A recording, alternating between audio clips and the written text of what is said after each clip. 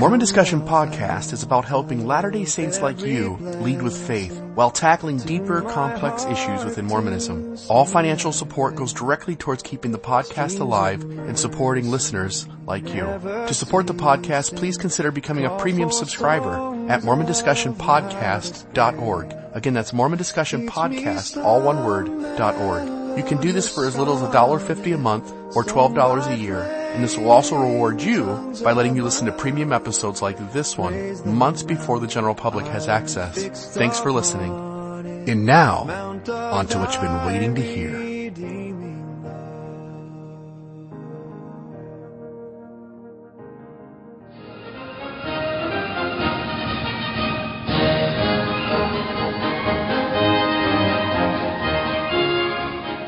Radio Free Mormon and Mormon Discussion Podcast have combined tonight to go over a general conference from April 2017 and give you a general conference special.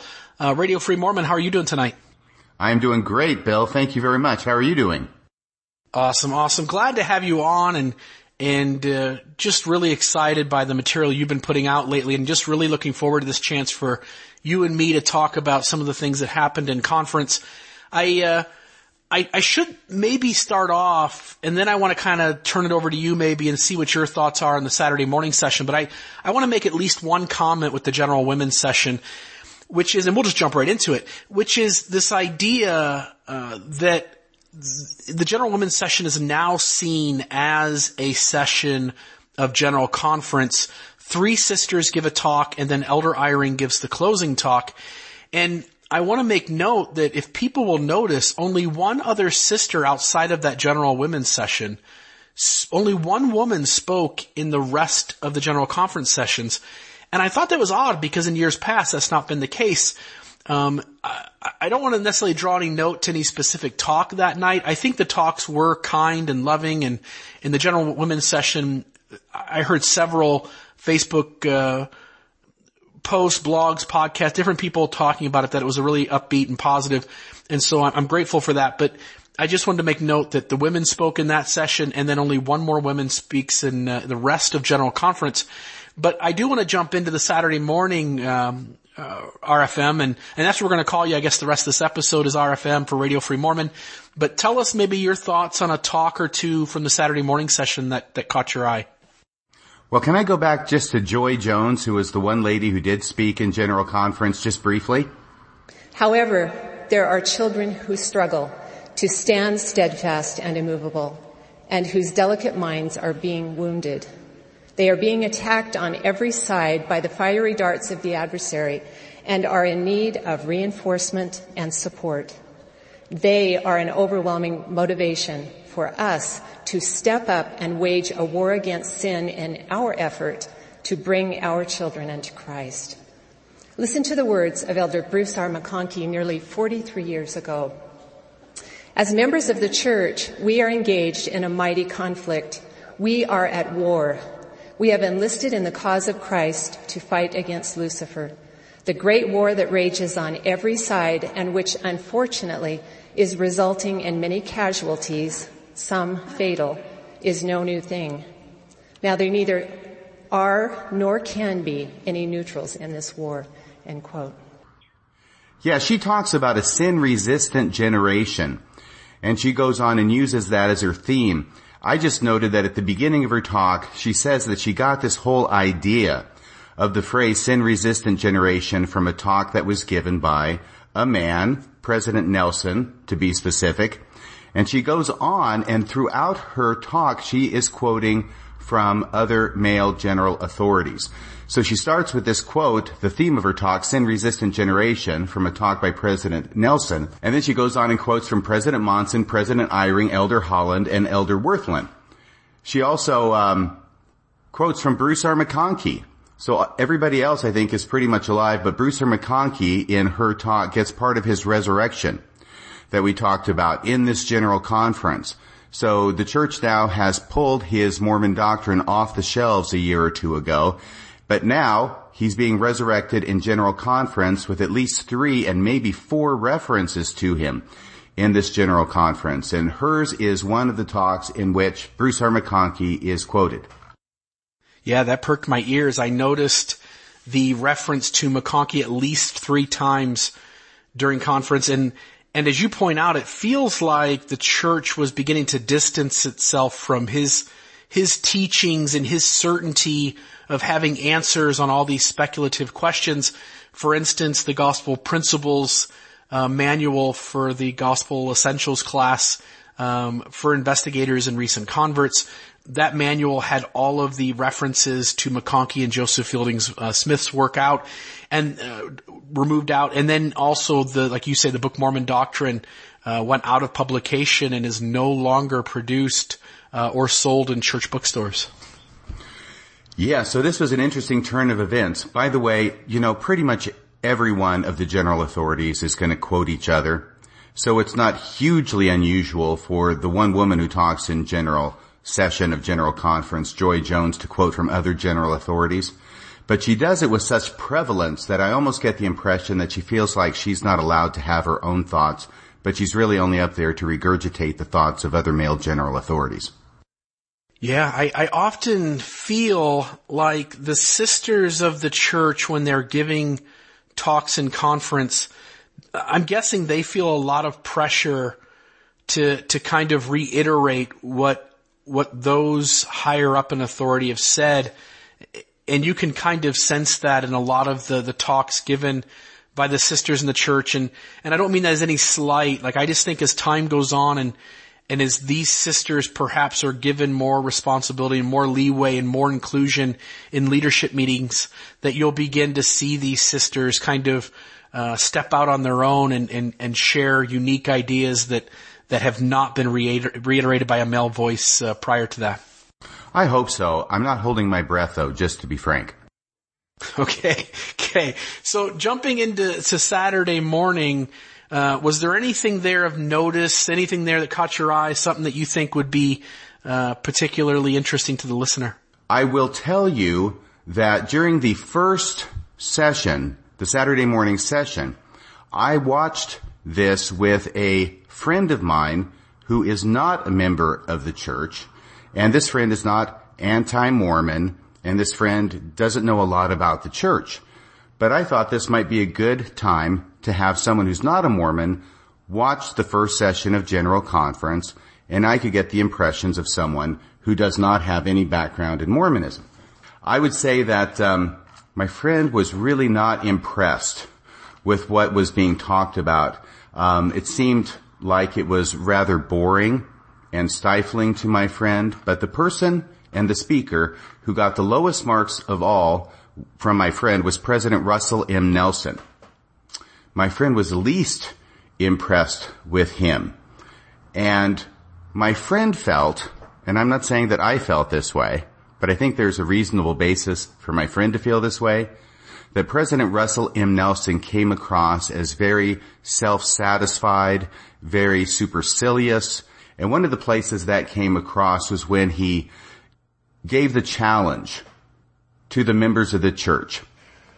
Earlier this year, I asked the young adults of the church to consecrate a portion of their time each week to study everything Jesus said and did as recorded in the standard works. I invited them to let the scriptural citations about Jesus Christ in the topical guide become their personal core curriculum. I gave that challenge because I had already accepted it myself. I read and underlined every verse cited about Jesus Christ as listed under 57 subtitles in the topical guide. When I finished that exciting exercise, my wife asked me what impact it had on me. I told her, I am a different man. So my friend says to me, isn't this an apostle? And I said, yes. And obviously, President Nelson is pretty old and looks it. I mean, he's in his 90s. And my friend said, well, isn't this something he should have done a long time ago? That was the impression that my friend had. And also, I had, that made me think it's an interesting exercise for a person to go through who, at least ostensibly, is in pretty much regular contact with Jesus Christ personally. But instead, he's reading everything about what Jesus said in the standard works, and this is his exercise, and the impact on him is, I am a different man. If I can go on just a little bit about this talk, President Nelson, it's a wonderful story and everything, and he says, wow, he had a big experience, but he doesn't say how or why he is a different man through that process. What verse impacted him? In what way? These were the questions that were left in my mind. And it reminded me of the Paris Hilton interview with Larry King a number of years ago when Paris Hilton went to jail for like 30 days on some kind of DUI or something. And she wasn't doing what she was supposed to be doing, and finally the judge lost patience with her and threw her in jail for 30 days. She comes out, she's on Larry King, being interviewed, and I remember that Paris Hilton is sitting there saying that while she was in jail for 30 days, she took the time to read the New Testament. And Larry King was surprised. He said, really? And she says, yes. And Larry King said, well, which part did you like the most? And Paris Hilton got this deer in the headlights look in her face, and she says, well, it's all good. Yes, and I'm not doubting, I totally doubt that Paris Hilton even cracked open a New Testament while she was in jail. I'm not saying that I doubt that President Nelson went through this exercise. But if you're going to go through this exercise with all of these scriptures, and there's a whole lot of them in the standard works, about everything Jesus said, I would have liked to have had at least one example of what it was that impacted him so strongly to make him a different man, and why. I thought that would have been helpful to his talk. Right. I unfortunately had to work Saturday, and so I didn't really get a chance to listen to the Saturday sessions as they were happening, especially the Saturday morning one. I did catch 2 or 3 of the talks from the Saturday afternoon, but Saturday morning, what I was interested by was I was logged into Facebook. I was on the A Thoughtful Faith Facebook group, which is made up of progressive Mormons who are still trying to stay connected to Mormonism, still trying to participate within Mormonism, but have very nuanced progressive views. And they would have this thread that was the Saturday morning session, Thoughtful Faith Facebook thread, and you would get hundreds of people making comments as each talk was going on. And so I was able to kind of sneak away and look at some of those comments. And what really caught my eye was that early on in the Saturday morning session, and again, I don't know what the first 3 talks were Brother Joseph Bro, Henry B. Eyring, Weatherford T. Clayton, and then Dale G. Runlin was the 4th. All the comments were very positive, that these men were coming across with a spirit of love and inclusion and in Christ's, charity and compassion. And then I noticed those comments begin to kind of drift away into the second half of the Saturday morning session. And I know all of us have different speakers we're drawn to and other ones that we just don't feel as familiar with. I know that there was a talk by a brother Mark Bragg, RFM, that caught your ears. It was titled Brighter and Brighter Until the Perfect. Your thoughts on Brother Bragg's talk?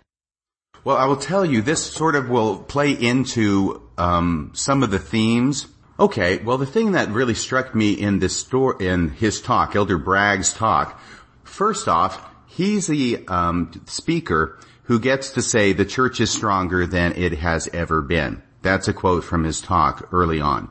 So he gets to say at this conference, in spite of all the evidence to the contrary, and that the church is hemorrhaging members and shutting down stakes and wards overseas and consolidating them, Elder Bragg, I'm sure there was no pun intended in giving him this assignment, boasts that the church is stronger than it has ever been. This was I think it was Elder Cook, was it, who said at either last conference or the conference before that the state of the church is strong, and everybody who's talking about, it's losing members is wrong.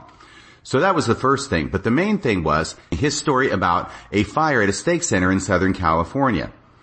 And that story begins at about the 8-minute mark if you're listening to the audio.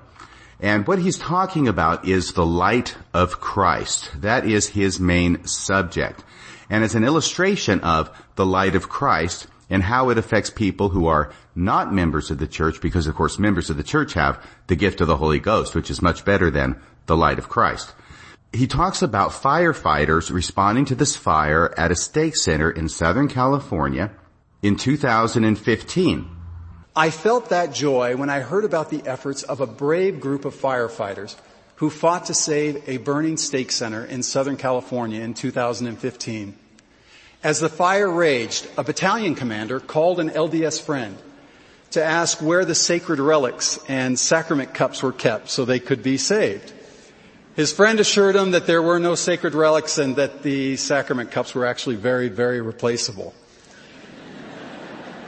But the commander felt he should do more. So he sent firefighters back into the burning building to pull every painting of Christ off of the walls that they might be preserved. They even placed one in the fire truck in the hope that the firefighters might be watched over. I was truly touched by the commander's kindness, goodness, and sensitivity to the light during a dangerous and difficult time. In a darkening world, the light of Christ will shine brighter and brighter until the perfect day. Now at that moment, I'm thinking, this makes no sense at all. And my friend who's watching it says, BS, because what fire commander, battalion commander, is going to send his men back into a burning building to pull paintings off the walls? My friend was looking at the pictures of the paintings, which are the typical prints that we have in most LDS chapels or stake centers, and my friend is saying, well, they're not Picasso's. Right. This isn't like the Cleveland Art Museum, right? This isn't an original Monet on the wall. These are just reprints that are certainly in nice frames, and they certainly look nice, but there's nothing significant in terms of the earthly, worldly value of these things. Right. And so my BS meter kind of got buried on that one. So he sent firefighters back into the burning building to pull every painting of Christ off of the walls that they might be preserved. Now, he shows a few pictures during the conference, and actually those same pictures are included in the text of his talk at lds.org, so you can still see them. What you'll notice is the first picture has some firefighters on the roof of the stake center where they're fighting the fire, which actually, I did some research. It started on the roof because there was a brush fire. It's down in Los Angeles, and some embers got blown by the wind and up on the roof, and they ignited up on the roof of the stake center. So that's where the fire was, and that's where the firefighters are, up on the roof. And then they're up there trying to fight it.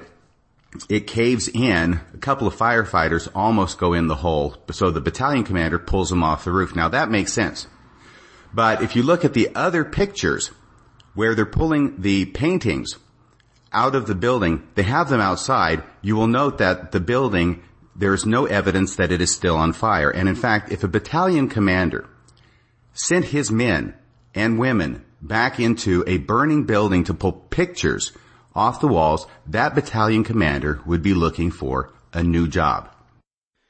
And more than that, here's what becomes even more strange to me.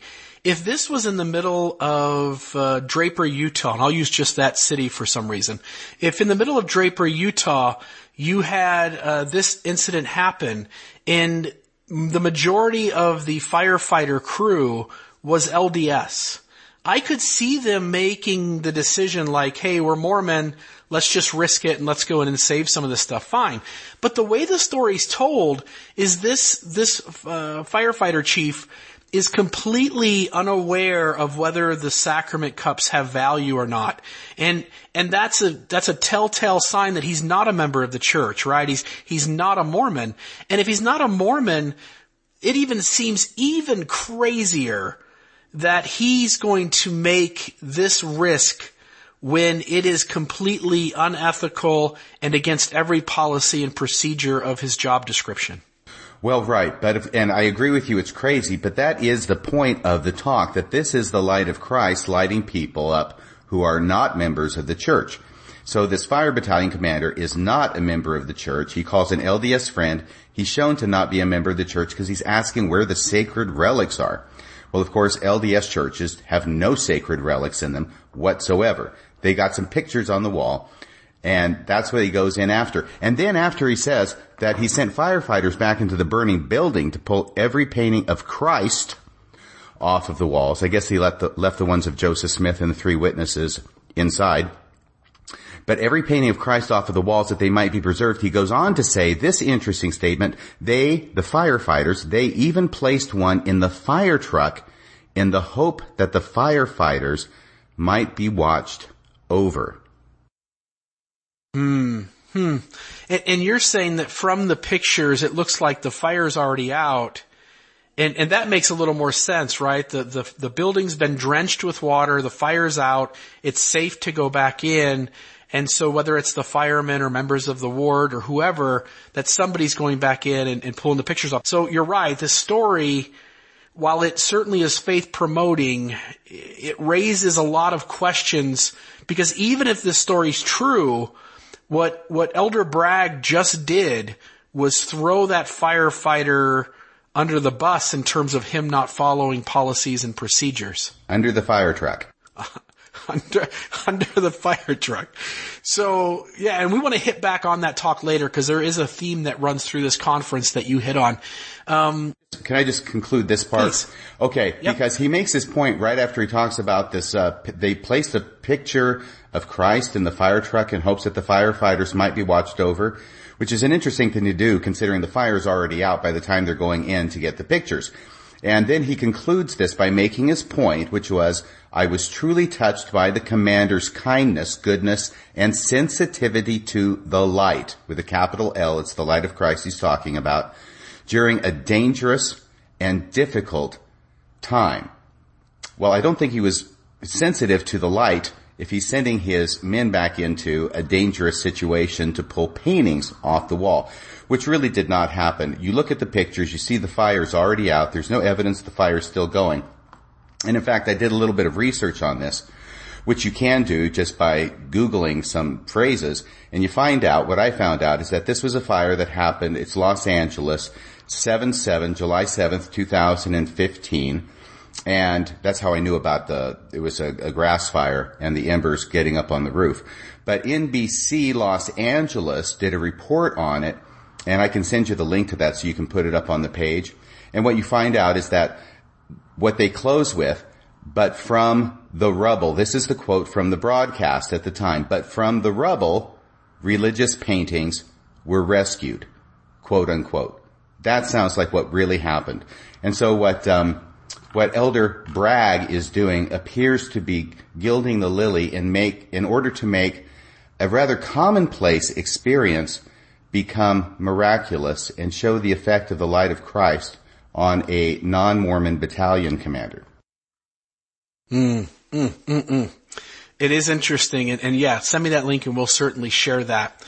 Let's, and again, we'll come back to that as we kind of touch on a couple of themes that go on throughout conference. Let's go on to the Saturday afternoon session, and I'll share, going to a couple of talks that perhaps touched me, and I'll share a couple of thoughts as well. One is that this is the session that the sustaining of church officers is done. We likely remember that in the last general conference there were some opposing votes, a few voices heard. In this session, not necessarily with the first presidency, but when they go to sustain the quorum of the 12, you can clearly hear that the number of voices have grown in raising an opposing vote, raising your hand to an opposing vote. It is proposed that we sustain Russell M. Nelson as president of the Quorum of the 12 Apostles and the following as members of that quorum: Russell M. Nelson, Dallin H. Oaks, M. Russell Ballard, Robert D. Hales, Jeffrey R. Holland, David A. Bednar, Quentin L. Cook, D. Todd Christofferson, Neil L. Anderson, Ronald A. Raspand, Gary E. Stevenson, and Dale G. Renlund. Those in favor, please manifest it. Any opposed may so indicate. The voting has been noted. Those who may have opposed any of the proposals should contact their stake presidents. And again, President Uchtdorf, when he gets through the sustaining, recognizes that there were some dissenting votes, and he asked these folks to go back to their stake presidents to essentially express their concern. To be honest, I'm troubled by that. It's one of the things that really bothers me, because I know in the past, the way this was set up, that it was if you had an opposing vote, you had a chance to sit down with a general authority and express your concern. And my worry is, by sending people back to a bishop or back to a stake president, you're creating so many middlemen before that concern gets to an actual top church leader. And the fact is that many of the leaders in our church at the local and area authority level really treasure their loyalty to the top leadership. And so the chance of a real concern making it through several people to the top is just, it's just not likely. And I'm not saying the chances are impossible, but they're just, I'm guessing they're way lower than 50%. And so I just want to note there were opposing votes, and again, they were sent back to their stake president. But I do want to give some high praise. Elder Holland in his talk, Songs Sung and Unsung, he kind of frames his talk around this idea that we're allowed to have differences in the church. To remember, it is by divine design that not all the voices in God's choir are the same. It takes variety, sopranos and altos, baritones and basses, to make rich music.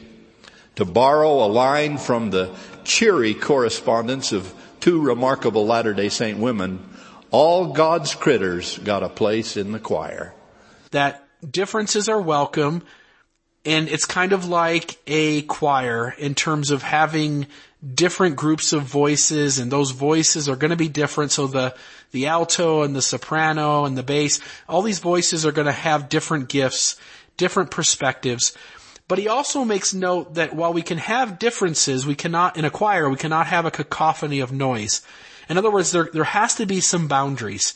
And so Elder Holland kind of walks this line of talking about what boundaries there are versus how much inclusion we need to have for people with differences. And I do love how towards the end of his talk, he specifically starts, naming.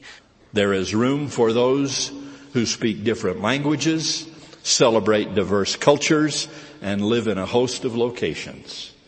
There's room for the single, the married, for large families, and for the childless. There is room for those who once had questions regarding their faith, and room for those who still do. There is room for those with differing sexual attractions. In short, there is a place for everyone who loves God and honors His commandments as the inviolable measuring rod for personal behavior. That there's room in this church for folks who are married. There's room in this church for folks who are single. There's room in this church for folks who cannot have children. There's room in this church, and he names it. He says there's room in this church for people who used to have questions and people who still today have questions. And he also added there's room in this church for people who have same-sex attraction. And yes, I'm still bothered by the labeling of same-sex attraction versus recognizing that people are born homosexual. That's still hopefully some thoughts and dialogue and discussion that can go into that. But I do want to give him high praise for just looking the camera in the eyes and saying there's room in this church for people who have doubts, and there's room in this church for people whose identities are right now in tension with the Orthodox member of the church. And I thought the world of him at least saying that it may not seem big, but for me, it's a step forward. Well, I think that's very charitable of you. I tend to look at it a little bit more critically. I hope not cynically, but here's my view on it. First off, there is no room in this church for people with doubts, Bill. What he said was there is room for those who once had questions regarding their faith and room for those who still do. And this gets back to the dichotomy that church leaders are creating between questions are okay, doubts are not.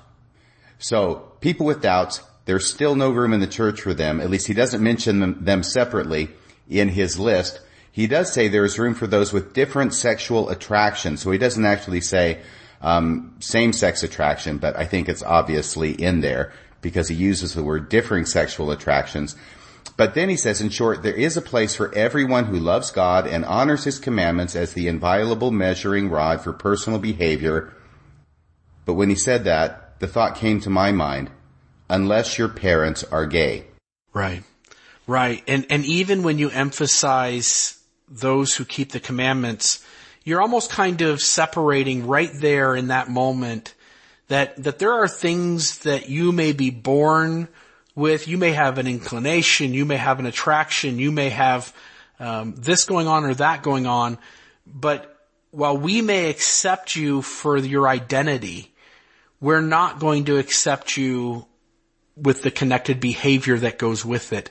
That your behavior still has to be keeping the commandments. And when we define that a certain way, I mean, that's the boundary that we're now within. And so while someone with a different sexual attraction is welcome in the church, you and I both still know that some, two men who in their lives are completely, trying to live a Christ-like life, they're legally and lawfully wedded, they're doing everything else right, that homosexual marriage alone will place them on the other side of the line in terms of what Elder Holland is talking about. I think you may be right about that, Bill. Another thought I have is that Elder Ballard may be slightly miffed at Elder Holland for stealing his idea. Because Elder Ballard's meme is stay in the boat, and it was so successful and so popular that he repeated it in a second general conference, and now he's got Elder Holland stealing it from him and changing it to, instead of stay in the boat, it's stay in the choir. And that's exactly what he says twice in this. Don't abandon your role in the chorus, he says. Of course, Jeffrey Holland now tries to take the same idea and change it a bit because he talks about God creating a world of diversity. And Jeffrey Holland talks about, we have diversity in the church. And he likens the diversity to a choir where there are different parts that are sung. The alto, the bass, tenor, soprano. But then he says, and he actually uses the diversity word, and says we lose the richness of tone and timbre that God intended when he created a world of diversity. So he uses the catchword diversity, but immediately modifies it to make it meaningless, in my opinion, when he says, now this is not to say that everyone in this divine chorus can simply start shouting his or her own personal oratorio. Well, that has to do with expressing your personal opinions, if we're going to use the metaphor. He says diversity is not cacophony, and choirs do require discipline. But then he really gives away, I think, what it is he's talking about. Once we have accepted divinely revealed lyrics, okay, that's the Orthodox religion. That is the correlated doctrine.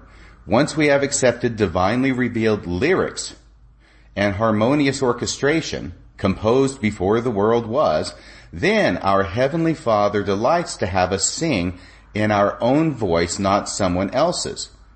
So this I hate to say it, and I'll try and say it as charitably as I can, but I see this as a classic example of doublespeak. And what he's saying is that God wants us to have diversity so long as we are all the same.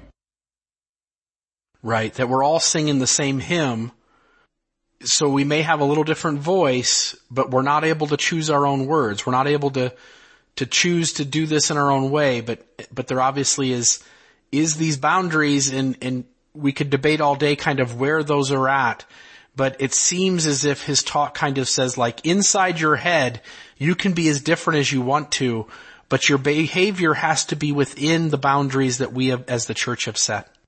Yeah, that's really what he says, and I see it right there in what I quoted. Once we've accepted the divinely revealed lyrics, then we can sing in our own voice. And I don't know what that means, unless it means that we all have to say the correlated doctrine and not say anything different. And as long as we're saying exactly what it is we're supposed to say and not expressing our own opinions if they diverge from that, then, yeah, God loves to have our voice, and we'll have all the diversity we can have in the church, which is no diversity at all. Right. I don't know what it is, but there's something about him relating it to voices in a choir versus Elder Ballard just kind of, everybody's on a boat and just stay on.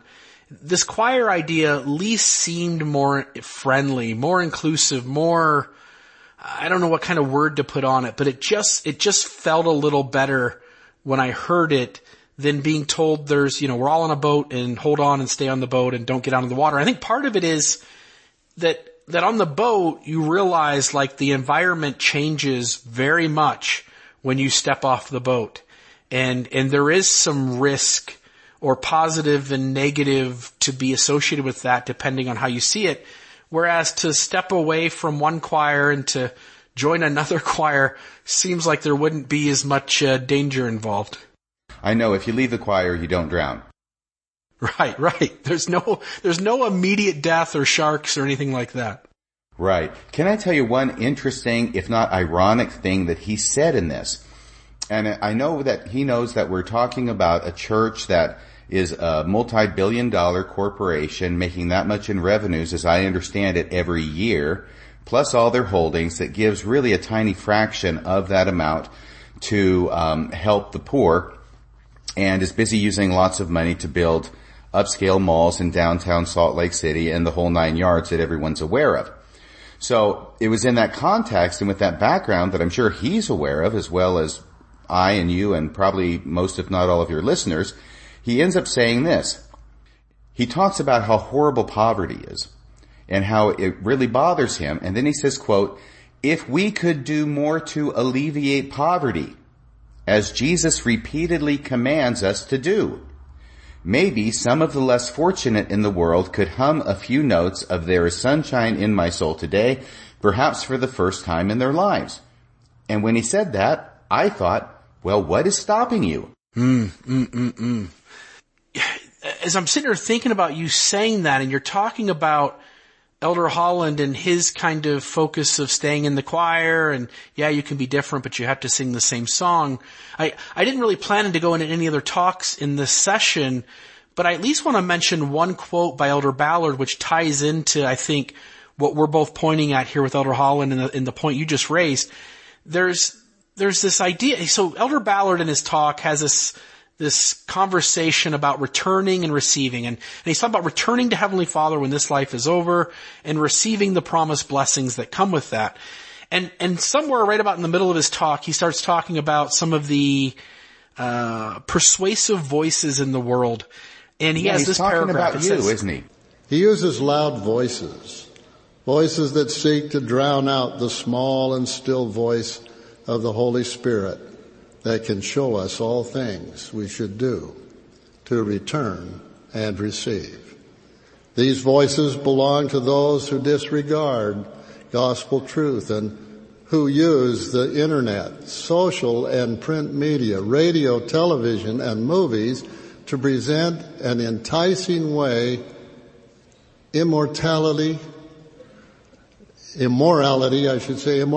violence, ugly language, filth, and sleaze in a way that distracts us from our goals and the plans we have for eternity. These voices may also include well-intentioned individuals who are blinded by the secular philosophies of men and women and who seek to destroy the faith and divert the eternal focus of those who are simply trying to return to the presence of God and receive all that our Father hath. These voices may also include well-intentioned individuals who are blinded by the secular philosophies of men and women and who seek to destroy the faith and divert the eternal focus of those who are simply trying to return to the presence of God and receive all that our Father hath. And here's my struggle. When I heard that paragraph, when I heard that part of the talk, lots of things come to mind. And one is that what he's saying is like there are certain people in the church, they're just showing up every Sunday. They don't want to have to deal with thinking through all this stuff. They don't want to have to wrestle with what's true and what isn't. They got an answer from the Holy Ghost, and they show up every week, and they're just doing what they got to do to get back to Heavenly Father and get the blessings that are promised. And how dare anybody raise a voice, no matter how well intentioned they are, that to try and raise an awareness within our church of some of its unhealthiness, right? And what it bothers me, because we're supposed to be a truth-seeking church. The glory of God is intelligence. We're supposed to learn by study and by faith. And we are. Paul says in the New Testament that we're to have the ability to answer people when they have questions, and to be able to conversate these things out. And we have early church leaders from this dispensation that say that if the gospel can't hold up to inquiry, then we don't have anything here. And I'm simply suggesting that all of those things point to the fact that a true and living church is so true and living that it can stand up to some scrutiny, it can stand up to some questions, it can stand up to some conversation, and it can stand up to a few well-intentioned individuals trying to raise an awareness so that we can all be healthier here in the here and now. Yeah, I appreciate your usage of those scriptures. It is my impression that the church now basically believes in those same scriptures, but they've rewritten them a little bit. The glory of God is now ignorance, and a man cannot be saved in intelligence. That's how the church seems to act nowadays. Right. And that seems to be it, right? There's all these conversations every conference, and we'll get to whether that happens here in this one. But I know in the past there's been, Elder Anderson saying, give Joseph a break. There's been other conversations that talk about how dangerous and deceiving the information is that's out there. And you have the church itself not really encouraging or pushing its members to read the LDS.org gospel topic essays. It's kind of hidden. Even in the current curriculum, it's kind of stored away at the bottom, and rarely am I seeing a teacher using it. It just feels like you're right. Like this is an age in the church where they realize there is a dramatic shift that now needs to take place from the paradigm that members had 15 years ago to the paradigm they need to have 15 years from now. And they just want quiet and calm and silence until they can get to the other side of that. Yes, and I know there are differences between and different points of view between different general authorities who speak in general conference, even though they try and present a unified front.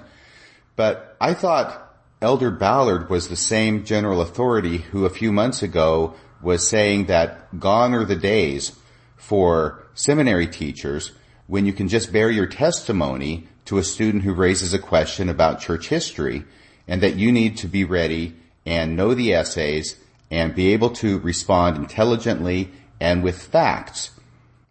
And yet it's the same Elder Ballard who's saying, you shouldn't even be listening to anybody out there. They're well-intentioned individuals, but they're blinded by the secular philosophies of men and women, seek to destroy faith, divert the eternal focus. And why are they doing it? Because the Mormons are simply trying to return to the presence of God. That's all they're doing. And why are you bothering them when that's all that they want to do?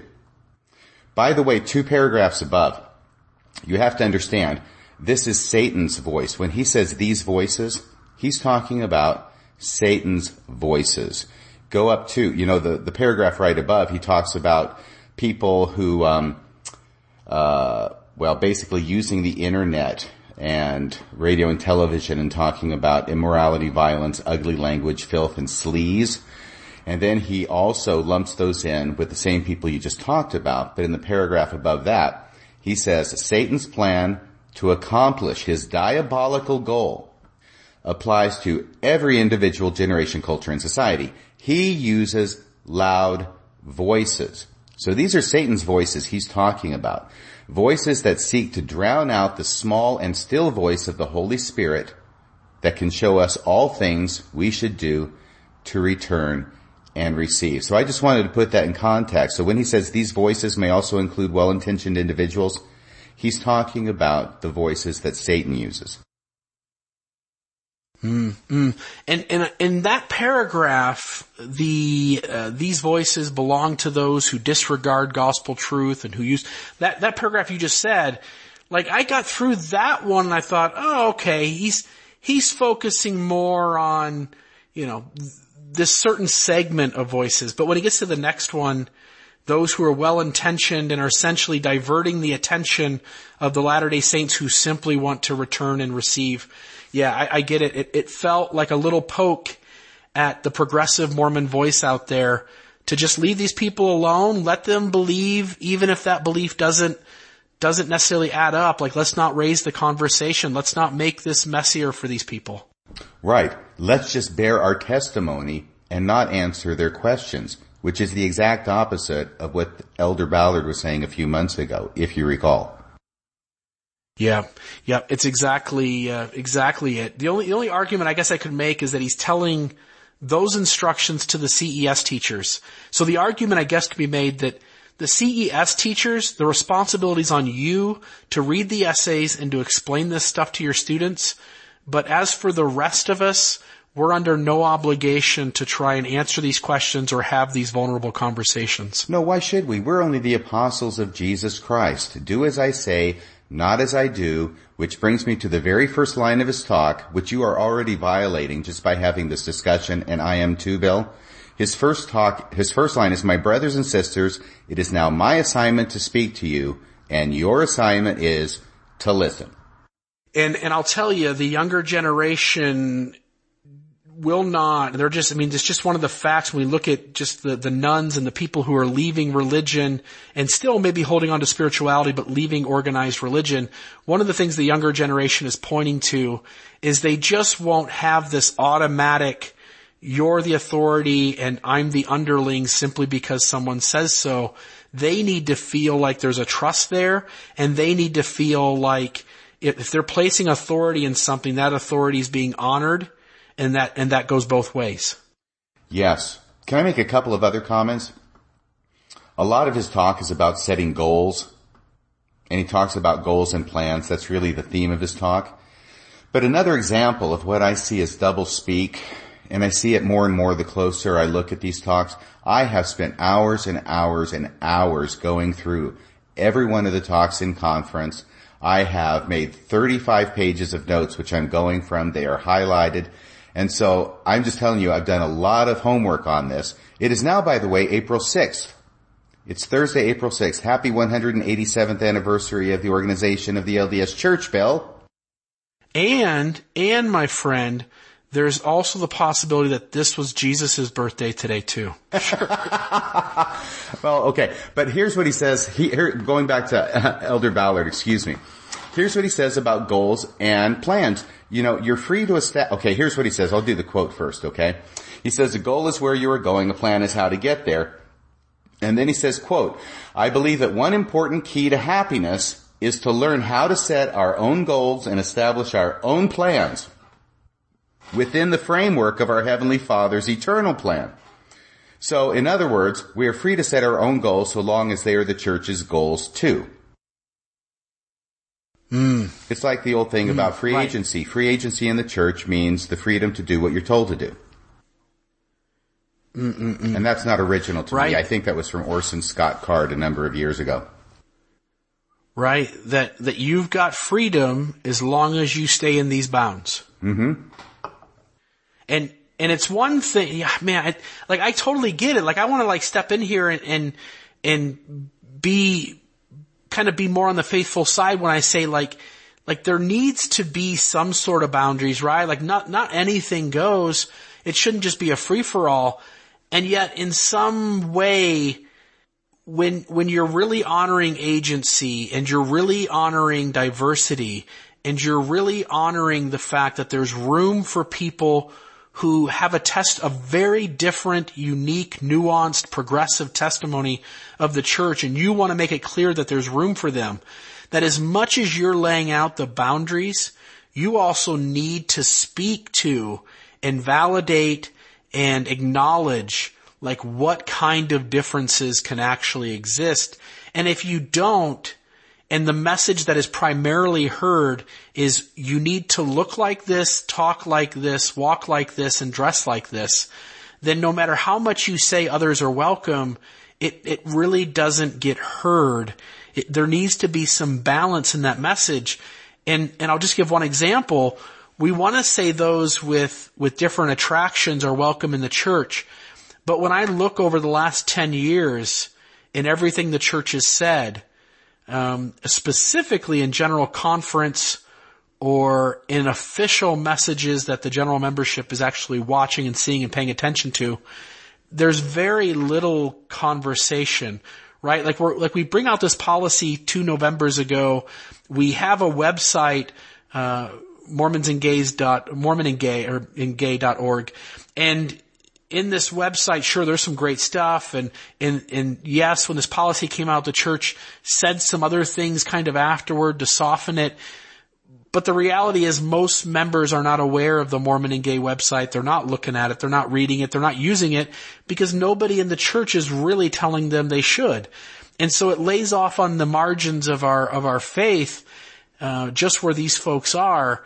And the general membership isn't getting that kind of a message of inclusiveness and tolerance and compassion and charity towards people of difference. The mainstream message is a much different message. Well, it is. And I will say that first off, the membership is not going to listen to what the leaders say. They will pay attention and understand it when the leaders actually start doing it. When they start setting the example, not by words, but by deeds, then the members will see something and they will understand that there is a shift going on. But when they're just using these mixed messages with this double speak, I do not think that the members are catching the message. And I think that's because the message is just being put out there for the public to make it look like the church is trying to be more forward-thinking, more inclusive, have diversity, when the reality is it's just the same-o. And I will also add that when you talk about this website, Mormons and Gays website, almost nobody knows about it except for people who are within that specific group or people who are interested enough in order to know about it, like you and me. But do you remember the movie that came out, was it a couple years ago in the theaters? Was it Meet the Mormons, that film? Right, yep, Meet the Mormons. When the LDS Church wants its members to know about the existence of something, it knows how to do it.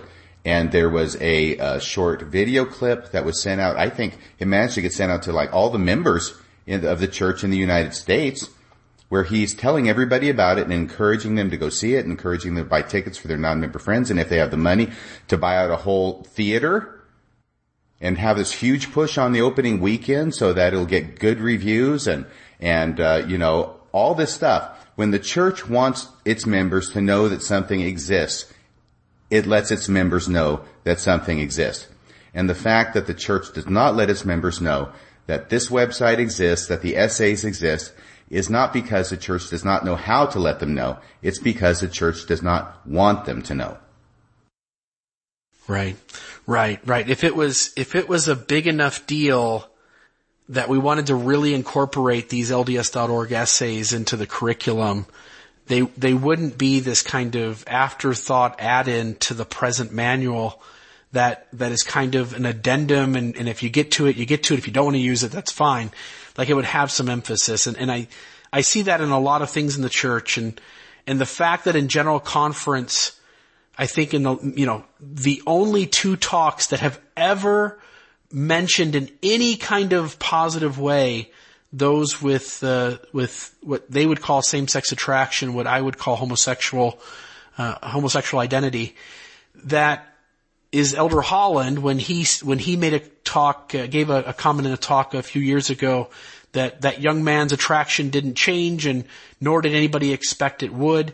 Very first time I ever remember a positive thing being said about those who are homosexual. And then this conference where he mentions it again. If we really cared about the hurt and harm that's happening right now to our LGBT brothers and sisters, you would think that there would be an urgency to have a Christ, even if they can't shift or change the doctrine, to have a Christ-like compassion and an urgency to discuss this left and right. I agree with you. I think that the way the church tends to respond is to ignore the problem and pretend that they have nothing to do with it, and to take the apologetic response, which I know you've heard, that there's lots of reasons people commit suicide, and there's no telling that this is because these teenagers were gay and because they felt bad because the church doesn't have really a place for them within the membership.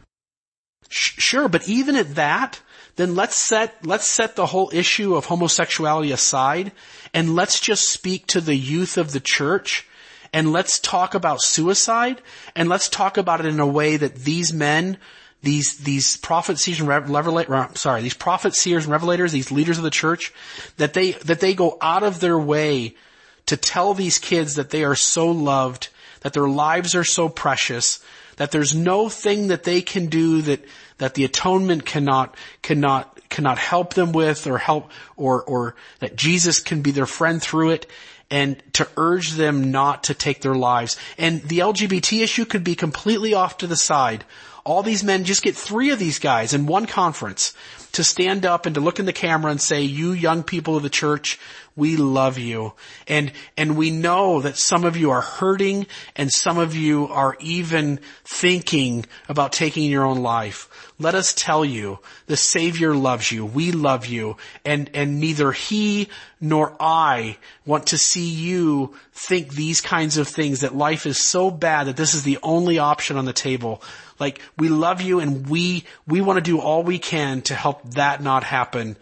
So from, and you could frame things 100 different ways, but you could show so much empathy, love, compassion, and simply talk to them where they're at, rather than, setting out more rules and boundaries and only causing those who already hurt and feel less than to feel worse. Well, Bill, I agree with you, but they only have 10 hours to do this in. Yeah, I can probably figure. They only have 10 hours, right. Bill. They only have 10 hours. I know, right? And when you see, like you say, 10 hours of conference, and I'm asking for 3 speakers who give a 10 to 15 minute talk, because, right, there's lots of concerns in the church. There's lots of things that are a distraction to members or things that they need to be better at. I get it. But I gotta believe a young Latter-day Saint youth taking his life is at the top of that list. And by the topics addressed and the amount of time given to them, if you were to listen to conference and make a list of what's important and what isn't, my guess is that the youth or teen suicide rate of Utah is not seen as a priority. And to me, that's a sad thing that we don't spend more time on that subject. No, you're right. And you got right to the answer there at the end, because I was going to ask you the difficult question. Granted that all this is true, granted that you're a smart guy, Bill, and I mean that seriously, but you'd figure there's also smart guys in the general authorities. My question was going to be, if all that you're saying is true, and I agree with you that it is true, why aren't they doing it? And you answered the question at the end, which is they don't see it as a priority.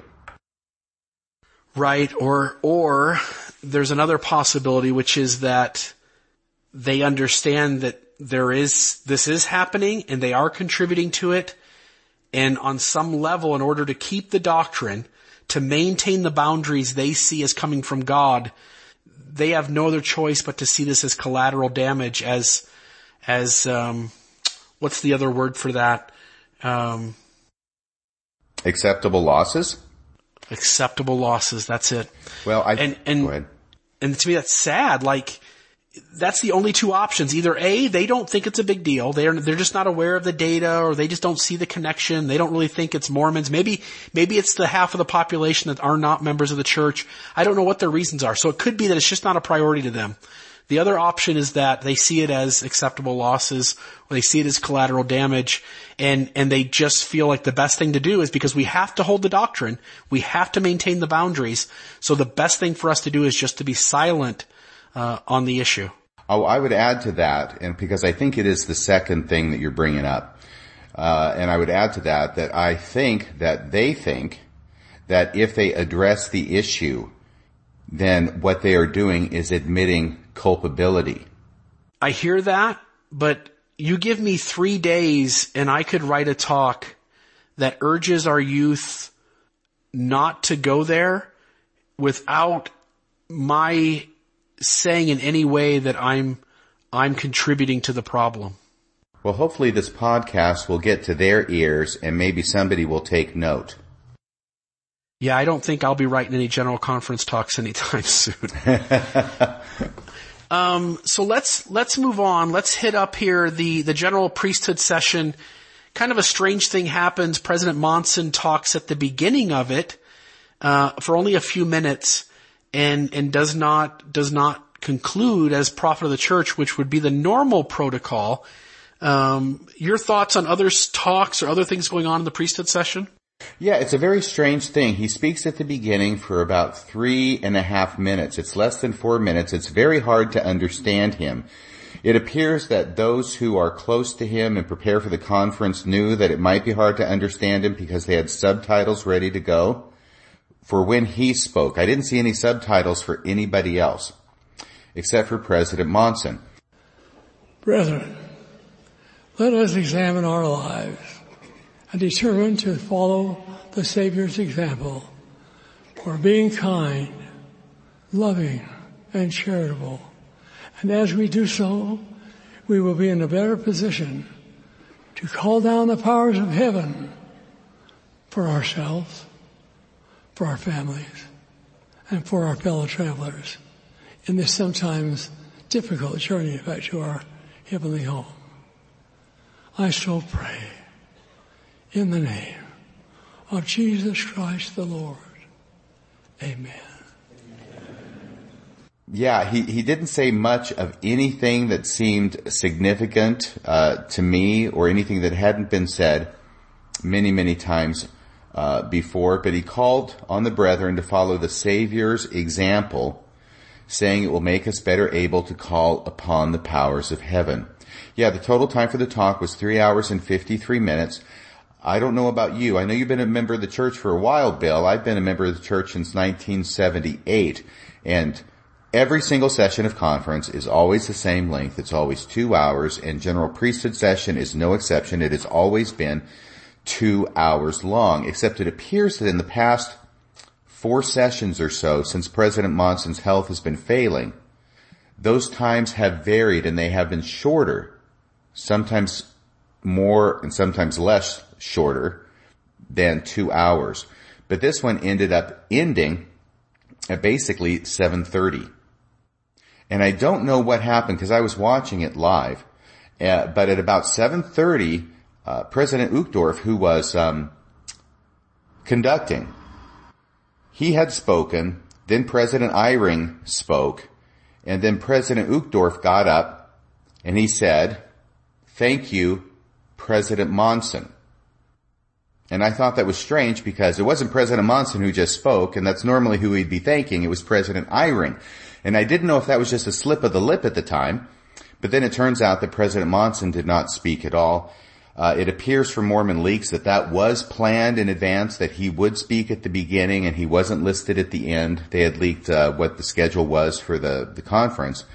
So I'm not exactly sure what happened there, but it seemed very odd that it ended basically 1 hour and 33 minutes into it instead of going for the normal length of 2 hours. Right. It is kind of strange. The one talk that kind of caught my eye in this session, and I listened to it 2 days ago again, Called to the Work by Elder Bednar. Elder Bednar gives this talk where he's been approached, he says, many times by missionaries who feel guilty when there's a change in where they're going to serve their mission. Each mission call and assignment, or a later reassignment, is the result of revelation through the Lord's servants. A call to the work comes from God through the president of the church. An assignment to one of the more than 400 missions presently operating around the world comes from God through a member of the Quorum of the 12 Apostles, acting with the authorization of the Lord's living prophet. The spiritual gifts of prophecy and revelation attend all mission calls and assignments. Perhaps one of the lessons the Savior is teaching us in this revelation is that an assignment to labor in a specific place is essential and important, but secondary to the call to the work. Some of you may be asking yourselves why I have chosen to discuss in a priesthood session of general conference the seemingly obvious distinction between being called to the work and assigned to labor. My answer to this question is quite straightforward. My experience has taught me that these principles are not well understood by many members of the church. The single greatest reason for addressing this matter is what I have learned over time about the concern, the worry, and even the guilt felt by many missionaries who for various reasons were reassigned to a different field of labor during their time of service. Such reassignments sometimes are necessary because of events and circumstances such as physical accidents and injuries, delays and challenges in obtaining visas, political instability, creating and staffing new missions, or simply the evolving and ever-changing needs around the world in the work of proclaiming the gospel. When a missionary is reassigned to a different field of labor, the process is precisely the same as for the initial assignment. Members of the Quorum of the 12 seek inspiration and guidance in making all such reassignments. So, for instance, some of the examples he addresses are individuals who are called to go to some foreign country and they can't get a visa, so they're reassigned to somewhere in the United States. Or folks who, because of health reasons or because of some other thing that's out of their control, they're unable to go to the place that they were called to go to. And so he says there's a distinction we need to make, that being called on a mission, being called to the work, is a revelation that comes through the prophet. And then the call to serve in a certain location is a revelation that comes through the Quorum of the 12. And he's giving this talk, he says, because he wants to relieve these young people of this guilt they feel, and that if they just understand that the prophetic call was just to serve a mission, and that it's then a Quorum of the 12 member, an apostle of the Lord, then assigns them where to go, that they will understand that with this revelation being parsed out really into two revelations, they will recognize that they were still called by a prophet to serve a mission, and that is completely valid and holds up, even if they're reassigned. And as I'm listening to the talk, what really struck me is I started asking myself, like, what are the reasons that missionaries, when they get reassigned, because I served as a bishop, I served as a ward mission leader, and we had missionaries who were serving in our ward who had been assigned to foreign countries, and they were waiting on visas. And some of them would literally be in my ward for 8 months. Now you get assigned for a 2-year mission. You're excited about going to Venezuela. You're excited about going to England. You're excited about going to Paris, France. And now you spend 8 months in Sandusky, Ohio, right? Or worse yet, somewhere in the middle of, South Dakota, or North Dakota. And you have these missions that, there's just not as exciting. It's not what you were looking forward to. You opened up your paperwork and you were thrilled because of the place that you were getting called to go. And I said, what would be the natural response if someone's called by a prophet to serve a mission, and then called by a prophet, maybe a different prophet as we're talking about, to serve in a specific location? And then I thought about it, and I thought, I think the real issue here, at least the number of people would have this issue would be greater than the ones Elder Bednar is speaking to. But it would be the idea that these young people, if they were called to Venezuela and God called them there through a prophet, and God and the church can't figure out a way to get them to that location, then I think the natural repercussion there is that they would lose faith in God, or lose faith in that prophet, or lose faith in the church generally. And so while I don't think Elder Bednar wants to say this, and maybe he's not even aware of it, but it seems like the more natural issue to want to address with this topic would be the loss of faith in prophets, seers, and revelators when one's inspired decision to do something doesn't go the way that they thought God told them it would go. I agree.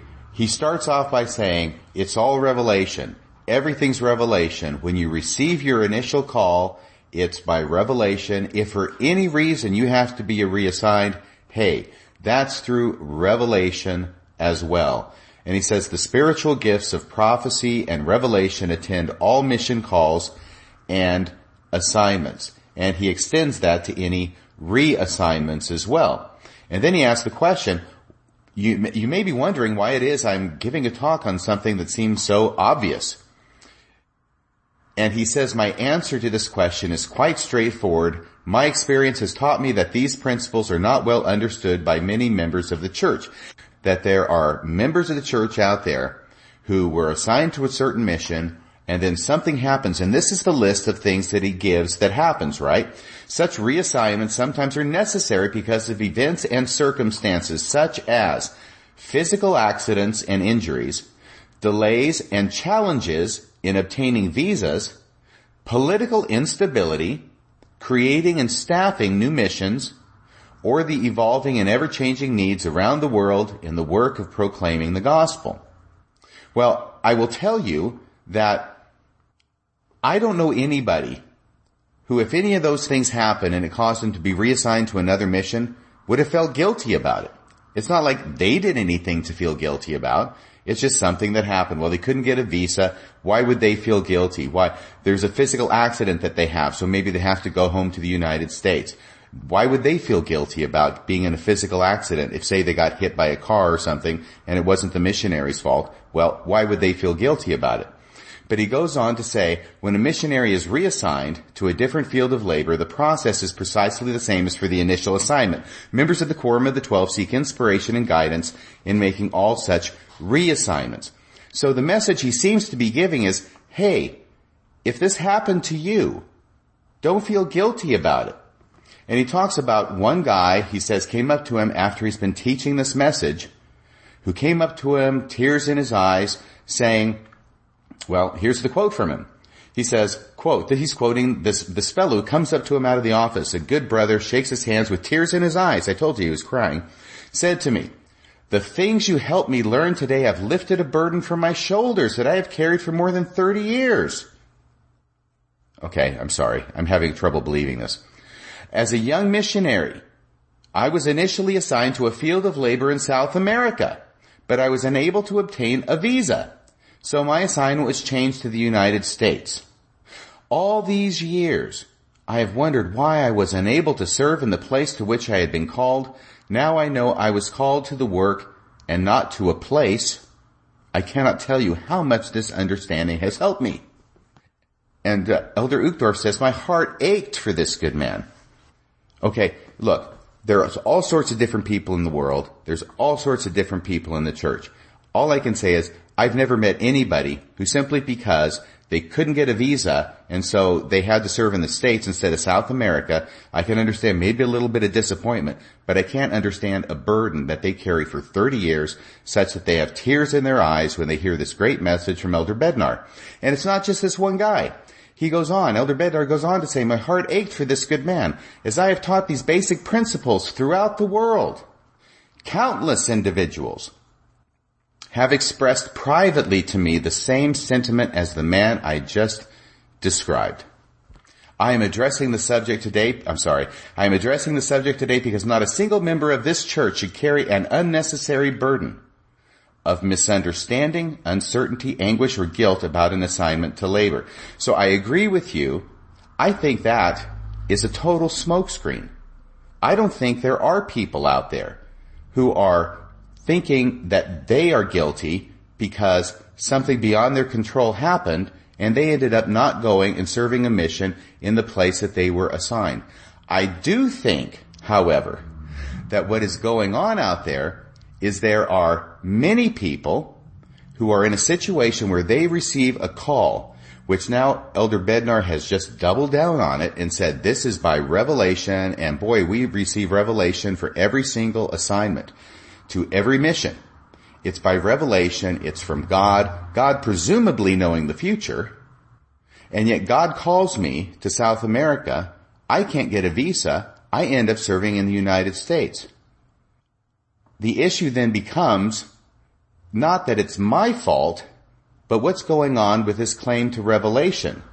If you're getting it from God, how come God, who's revealing to you where it is I'm going to serve my mission, can't foresee that I'm not going to be able to get a visa and calls me to a place that I end up not being able to go to, so I have to serve it somewhere else? I think that's the message that Elder Bednar's talking about. Right, and I want to grant some charity here. Like, I think it's feasible to say that there is a group of people who, because their emotional makeup is different, because the way in which they just, maybe it's just a group of people who generally feel bad when things don't go right and they tend to blame themselves. Like, I can see a group of people existing who this is a problem for. My struggle is that if we took 100 people who either feel guilt personally because their mission location changed, or people who have lost faith because their mission location changed, if we got 100 of those people together, I'm guessing it's like 5 in the first group and 95 in the second. And so it would seem like the more important issue to relate this doctrine or principle to is the idea that there's no need to lose faith in the Lord's mouthpiece. There's no need to lose faith in a prophet, seer, and revelator, because He called you to the work. It's on us, the quorum of the 12, who by revelation call you to a location. And so you need not have any loss of faith in God or in the prophet of the church. Rather, it's this second group of us. But like you say, he also says, like, that's revelation too. So he really doesn't soften that blow to someone's faith all too much. No, he doesn't. And I think that's why he doesn't actually address the real thing he's addressing. Do you remember, first off, let me tell you why it is that I tripped to this. I was reading this and I was reading it and I was thinking, why on earth is Elder Bednar talking about something so boring, so inconsequential as trying to parse out the language that's in a standard form letter mission call that goes out to all the missionaries? And finally, it tripped to me because this is a common criticism of the church. It's an issue in church history, and it involves one of the first members of the Quorum of the 12 in this dispensation, David W. Patton. Section 114 is given in the spring of 1838 to Joseph Smith, and what it says is this. It's April 11th, 1838. Verily, thus saith the Lord, it is wisdom in my servant, David W. Patton, that he settle up all his business as soon as he possibly can, and make a disposition of his merchandise, that he may perform a mission unto me next spring, in company with others. Well, the problem is that David W. Patton receives this revelation in April of 1838 that says, settle up your affairs because in a year, next spring, 1839, you're going to go on a mission. The problem is that David W. Patton dies in October of 1838 in the Battle of Crooked River. I believe it was. Yeah, the Battle of Crooked River, 1838. He dies October 25th. So the issue that raises is, well, presumably the same God who gave that revelation to Joseph Smith in section 114 should know that David W. Patton is not going to be living until the next spring. So the issue it raises is, why is God then calling him on a mission that's going to begin next spring and tell him to settle up all of his business as soon as he can so he can go on that mission? It calls into question the source of the revelation. Now, I'm not saying that that is by any means the smoking gun in proving that Joseph Smith is a false prophet, but it is a legitimate issue that is raised in certain, well, that I've heard raised before, and I'm sure I'm not the only one. And it's because I knew about this issue that all of a sudden what Elder Bednar is saying in this talk seemed to become clear to me. And that what he's doing is he's really addressing that same issue in relation to David W. Patton, but as it occurs to apparently a significant number of missionaries who end up getting called to one place, and then something happens, something hopefully, less serious than dying in a battle, but something happens, they end up going someplace else, and the issue isn't whether the missionary feels guilty, the issue is what's going on with the revelation that's being received apparently, telling them they're going to go to one place, but actually they end up going somewhere else. And I think that's really the question that Elder Bednar is addressing, even though it sounds like he's addressing a different question. And then, of course, I had to remember Elder Bednar from the conference south of the border last year when someone in the audience asked him the question, how should we make homosexual members of the church feel more comfortable at church? And remember what Elder Bednar said. I'm going to change the question. Yeah. And so there's the worry that we're essentially kind of doing that again. And yeah, I like I said, I want to grant Charity that he's addressing a real concern he has. I have to believe that the other concern comes into his awareness way more often than the folks who feel guilty because they stayed in Sandusky, Ohio, rather than going to Venezuela or going to England or going to France or whatever other location they go to. The other thing I notice, and again, I don't necessarily see anything negative here. I found it interesting. About 2/3 of the way through the talk, he has this quote. He says, one additional reason I have felt impressed to discuss this topic is my experience assigning missionaries over many years. For the 12, nothing affirms the reality of ongoing latter-day revelation more powerfully than seeking to discern the Lord's will as we fulfill our responsibility to assign missionaries to their respective fields of labor. I witness that the Savior knows and is mindful of each of us one by one and name by name. And again, he's hitting this whole point. First I want to say, I find it interesting that that's the most revelatory experience that the Quorum of the 12 have. I just want to note that.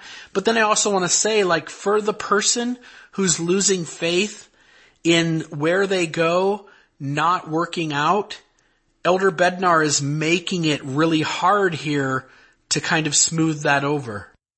I agree with you. And I just got to say this one thing. I hope that the listeners find this as interesting as I do. Maybe they don't, but I'm looking at this, and what I think I'm seeing is a completely different message being given than the one that on the surface he's giving. And actually what he's giving is an apologetic response to this issue with revealed mission calls not working out. And when I go back, once that occurred to me, Bill, okay, I went back, I reread the talk, and the fascinating thing is, when you reread it with that in mind, it completely fits. Because in spite of the impression that Elder Bednar appears to be trying to give, it actually can fit what my interpretation of it is just as well. Can I just reread to you what he says, this good brother who shook his hand with tears in his eyes said? And if you actually listen to his words, he never says he felt guilty because he felt inadequate. Elder Bednar leaves the reason for it completely ambiguous. Here's how he quotes him. This brother, talking to Elder Bednar, tears in his eyes after he's heard this message, quote, "The things you helped me learn today have lifted a burden from my shoulders that I have carried for more than 30 years. What burden? Well, Elder Bednar doesn't have him say what the burden is. He goes on to say, as a young missionary, I was initially assigned to a field of labor in South America, but I was unable to obtain a visa, so my assignment was changed to the United States. That's the facts, right? All these years, I have wondered why I was unable to serve in the place to which I had been called. He's not saying he feels guilty about it. He's saying he wondered why, which is equally, if not more so, consistent with the interpretation that I think that Elder Bednar's really doing. And then he finishes it by saying, now I know I was called to the work and not to a place. I cannot tell you how much this understanding has helped me. Period. End of quote. That's the quote from this young man, which is equally as consistent with my interpretation of what I think Elder Bednar's getting at, which is an apologetic. And then when he talks about the countless other people, I mean, it's obviously an exaggeration, right? I assume that one could count them. But as I've taught these basic principles throughout the world, countless individuals have expressed privately to me what? The same sentiment as the man I just described. Right. So the awareness that he might be being very careful with his wording, and the reality is that he's actually speaking to the idea of people having lost faith over the change in their mission call to a location. Right, thank you. And the one place he mentions guilt is in a paragraph above. I just want to read this one sentence, okay? I'm sorry, I'm doing a lot of reading, but it's very important in some of these talks, especially this one, to really pay attention to the words that are being used, because they are carefully chosen in many situations. And unfortunately, I think many times they're crafted in order to give a different impression than what it is that the real message is. I know that sounds cynical. I apologize, but I think this is a case in point. This is what he says about it. The single greatest reason for addressing this matter is what I have learned over time about the concern, the worry, and even the guilt felt by many missionaries who for various reasons were reassigned to a different field of labor during their time of service. So it's not just the guilt, it's the concern and the worry as well. Well, what are they concerned about? What are they worried about? Well, Elder Bednar doesn't say, but I think it's pretty obvious what it is.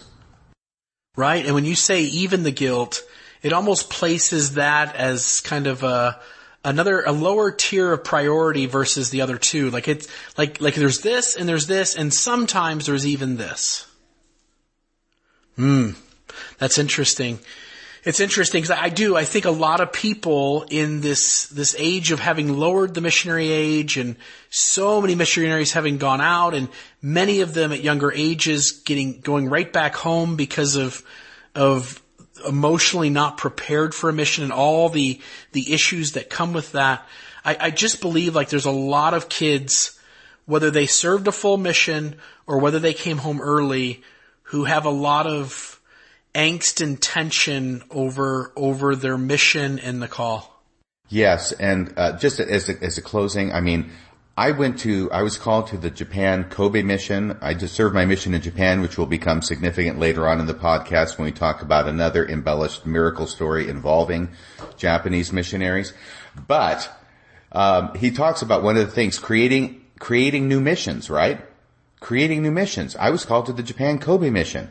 Well, they created a new mission when I was over there, and I was on the other side of the river when they created the new mission, so I ended up going to the Japan Kobe mission, and I came home from the Japan Osaka mission. I didn't feel guilty about that. I just happened to be assigned on the other side of the river when they created the new mission.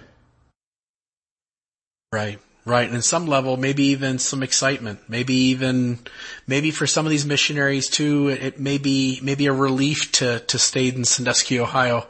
I find that hard to believe, but yeah.